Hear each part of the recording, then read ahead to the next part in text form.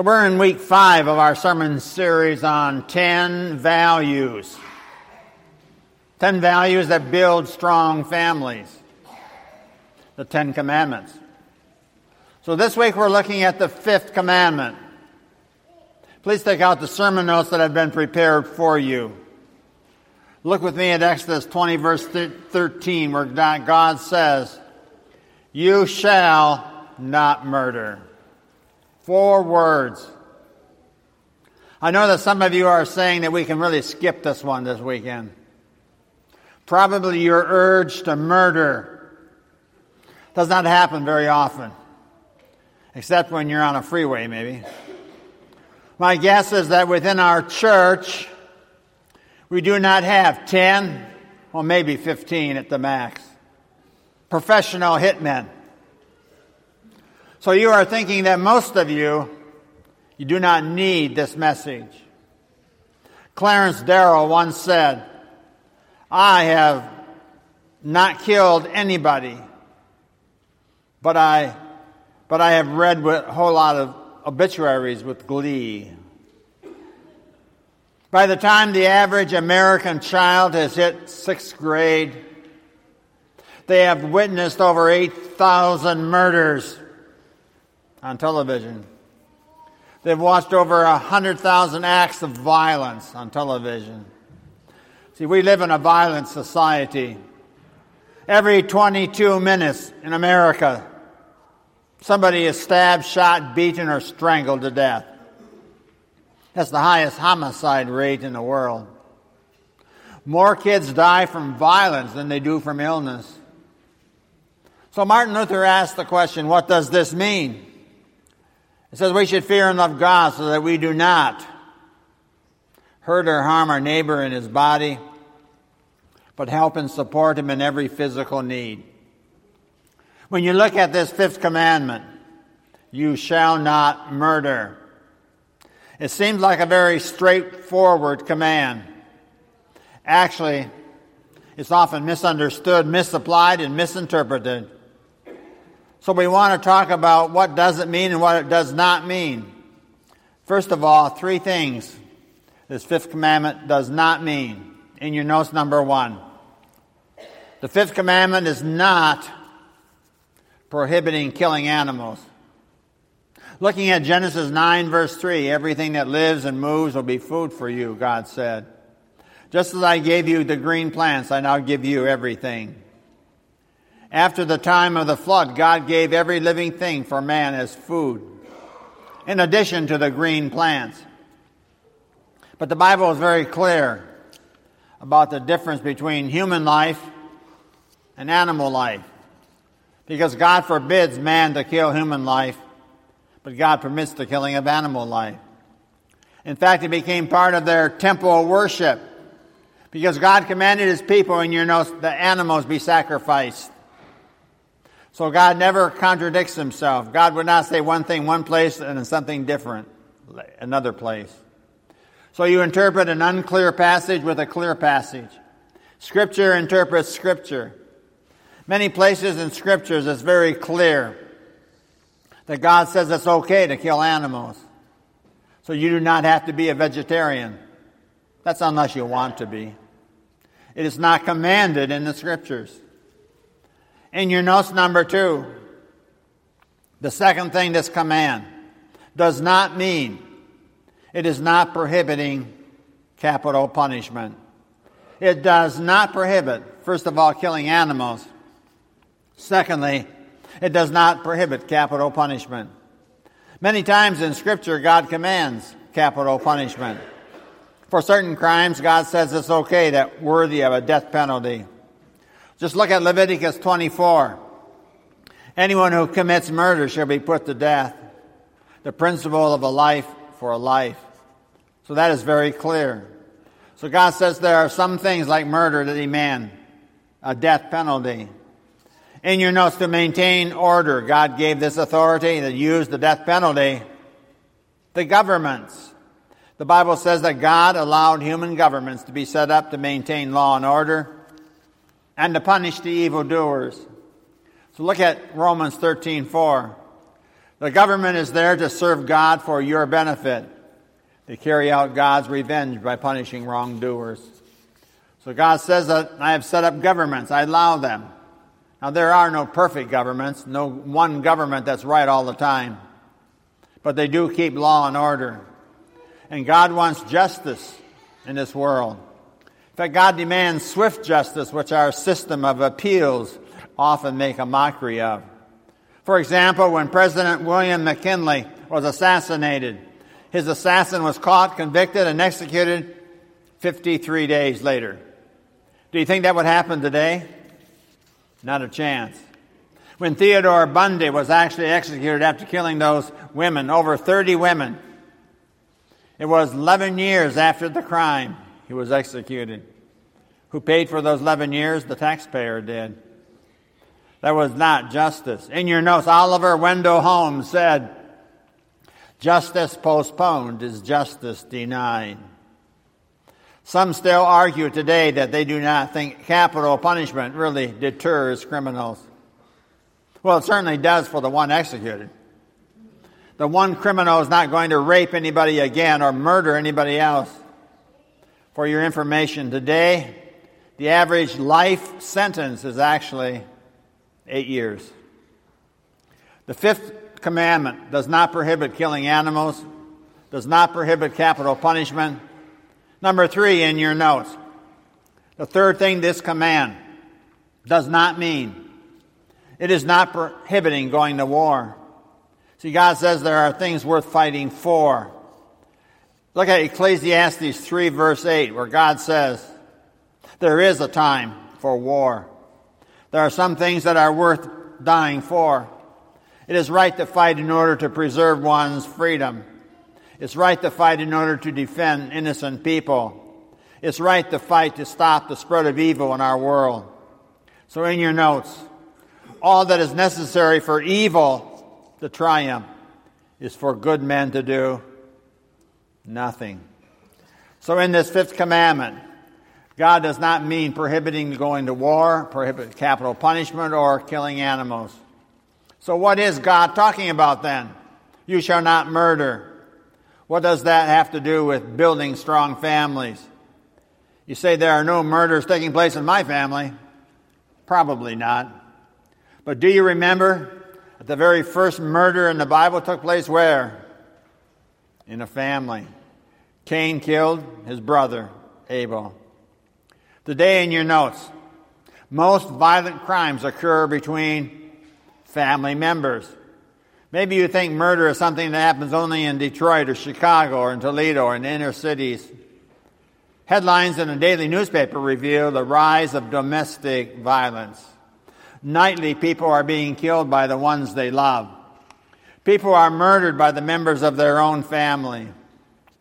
So what is God saying? Why is this a value that relates to your family? Life is of tremendous value to every family. We look at 3 ways then this fifth commandment applies to family. In your notes, number 1, God says no to suicide. God says don't do it. People say it's my life, I have a right to live it or take it. God says no, you don't. Look at Romans 14 verse 7. We are not our own bosses to live and die as we ourselves might choose. See, in your notes, suicide is the number 2 killer among college students. Suicide also is the number 3 killer among high school students. More kids are killed by suicide than by traffic. God simply says, don't do it. I gave you your life and only I have the right to take it away. You do not own your life and you do not own the right to take it. On the back of your notes, looking at Job chapter 14 verse 5. The length of a man's life is decided what? Beforehand. The number of months he will live. And you, God, have settled it. See, God has numbered the days that you're going to live. He does not want you or me to short-circuit him. Most of us, at different times, have felt despair. And we have asked, is life worth living?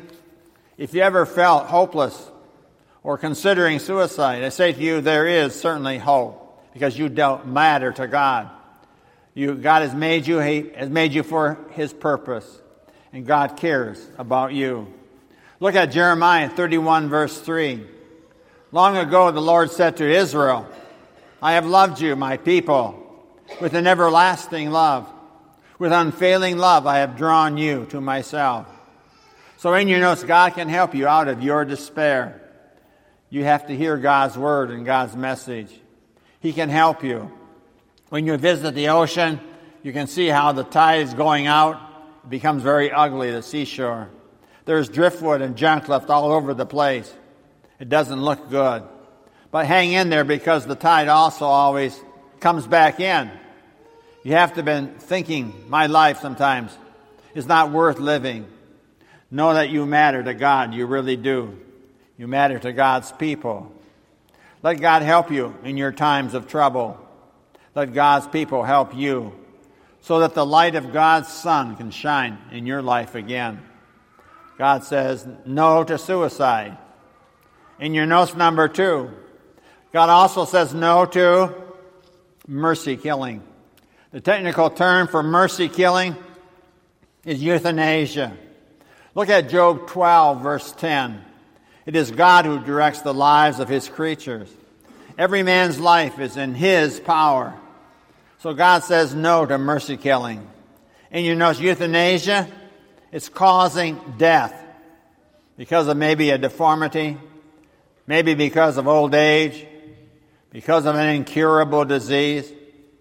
We are not talking about allowing natural causes to take life or about not putting extreme artificial support systems into place to keep life going on and on. This is about causing death instead of providing care. This is about causing death of someone either because of inconvenience to you or because you think that their life is no longer worth living. And God is saying, you do not have the right to do that. Only God has the right to determine when I should stop living. Only God. He has chosen it for you and He's chosen it for me. This is such a relevant issue for our society today. Because in your notes, euthanasia issues today will actually legalize doctors putting people to death. God says not doctors, not anybody else has the right to put people to death. Now, this is not talking about allowing natural causes to take a course or about just pulling the plug on extraordinary life support when there is no hope of recovery. So you look at Proverbs 31, verse 8. Please read that verse with me together out loud. Speak up for those who cannot speak for themselves. Ensure justice for those being crushed. There was a guy years ago who thought that he had the right to determine who would live and who would die. In your notes, his name was Hitler. The 5th commandment applies to family because God says no to suicide. God says no to mercy killing. In your notes, number 3, God also says no to abortion. This is a new application not spelled out clearly in the old Lutheran Catechism. In the recent edition under the 5th commandment, it states that God forbids abortion. Look at Psalm 139. You, God, created every part of me. You put me together in my mother's womb. When my bones were being formed, when I was growing there in secret, you, God, you knew I was there. You saw me before I was born. The days allotted to me were all recorded in your book before any of them ever began. In that verse, circle the words I and me and my.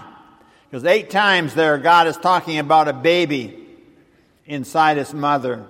The psalmist says, you, God, created me. You saw me. You knew me. See, God is saying that there is a person, a human being inside the mother. And it's not just a blob of tissue. God has planned every day of your life before you were born. Other passages talk about how God even knows your personality before you were born. Since God has planned your very beginning, formed you in your mother from the beginning, your life has been planned by God. So in your notes, biblically speaking, there are no unplanned pregnancies. Never. No accidental conceptions. Maybe we as human beings did not plan it. Maybe it even came as a result of some evil.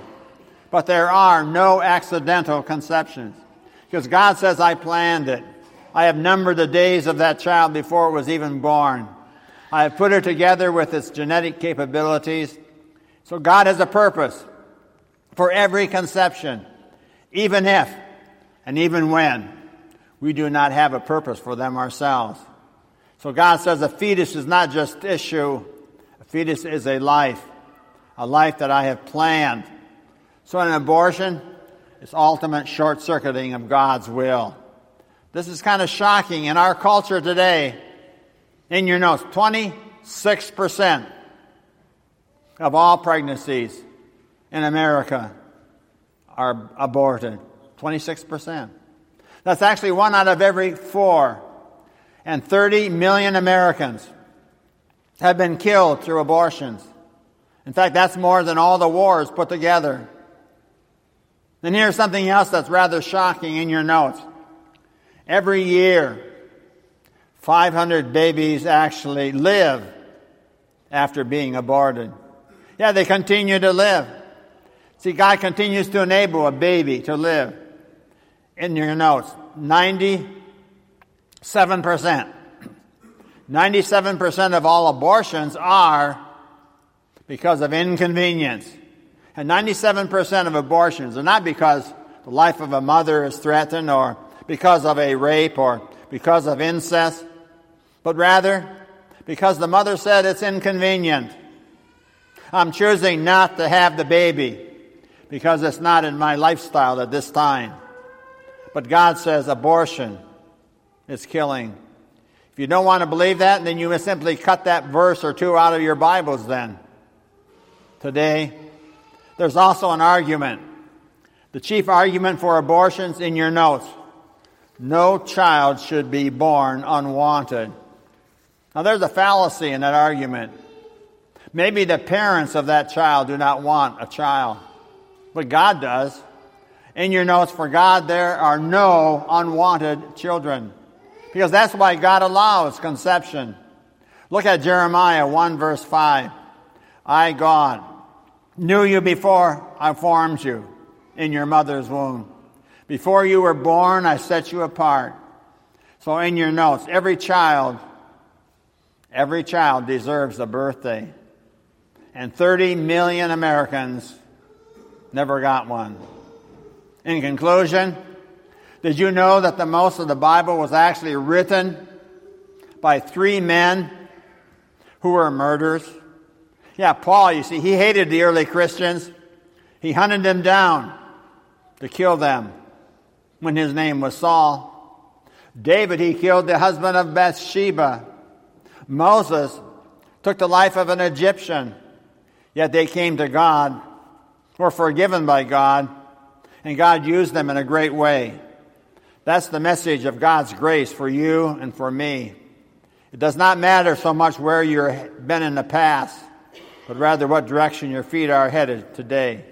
Because you really matter to God. Your conception, your birth, your life is all planned by God. God made you and God planned you. God wants to know you and He wants you to know He loves you. He wants you in His eternal family. You know, we all make mistakes. We all sin. And that means me and that means you. We have done things we regret. Just look at Genesis 50 verse 20, where Joseph, he said to his brothers, you intended to harm me, but God intended it all for good. That's good news. On Good Friday, when Jesus suffered and died, when Jesus was crucified on the cross, God so loved the world, forgiveness of sins and eternal life was won. That's the good news from the cross. And God is the only one in your notes who can bring good out of evil. So even in our bad choices, even in our dumb decisions, God is able to work good if you simply give Him the pieces of your life. Amen.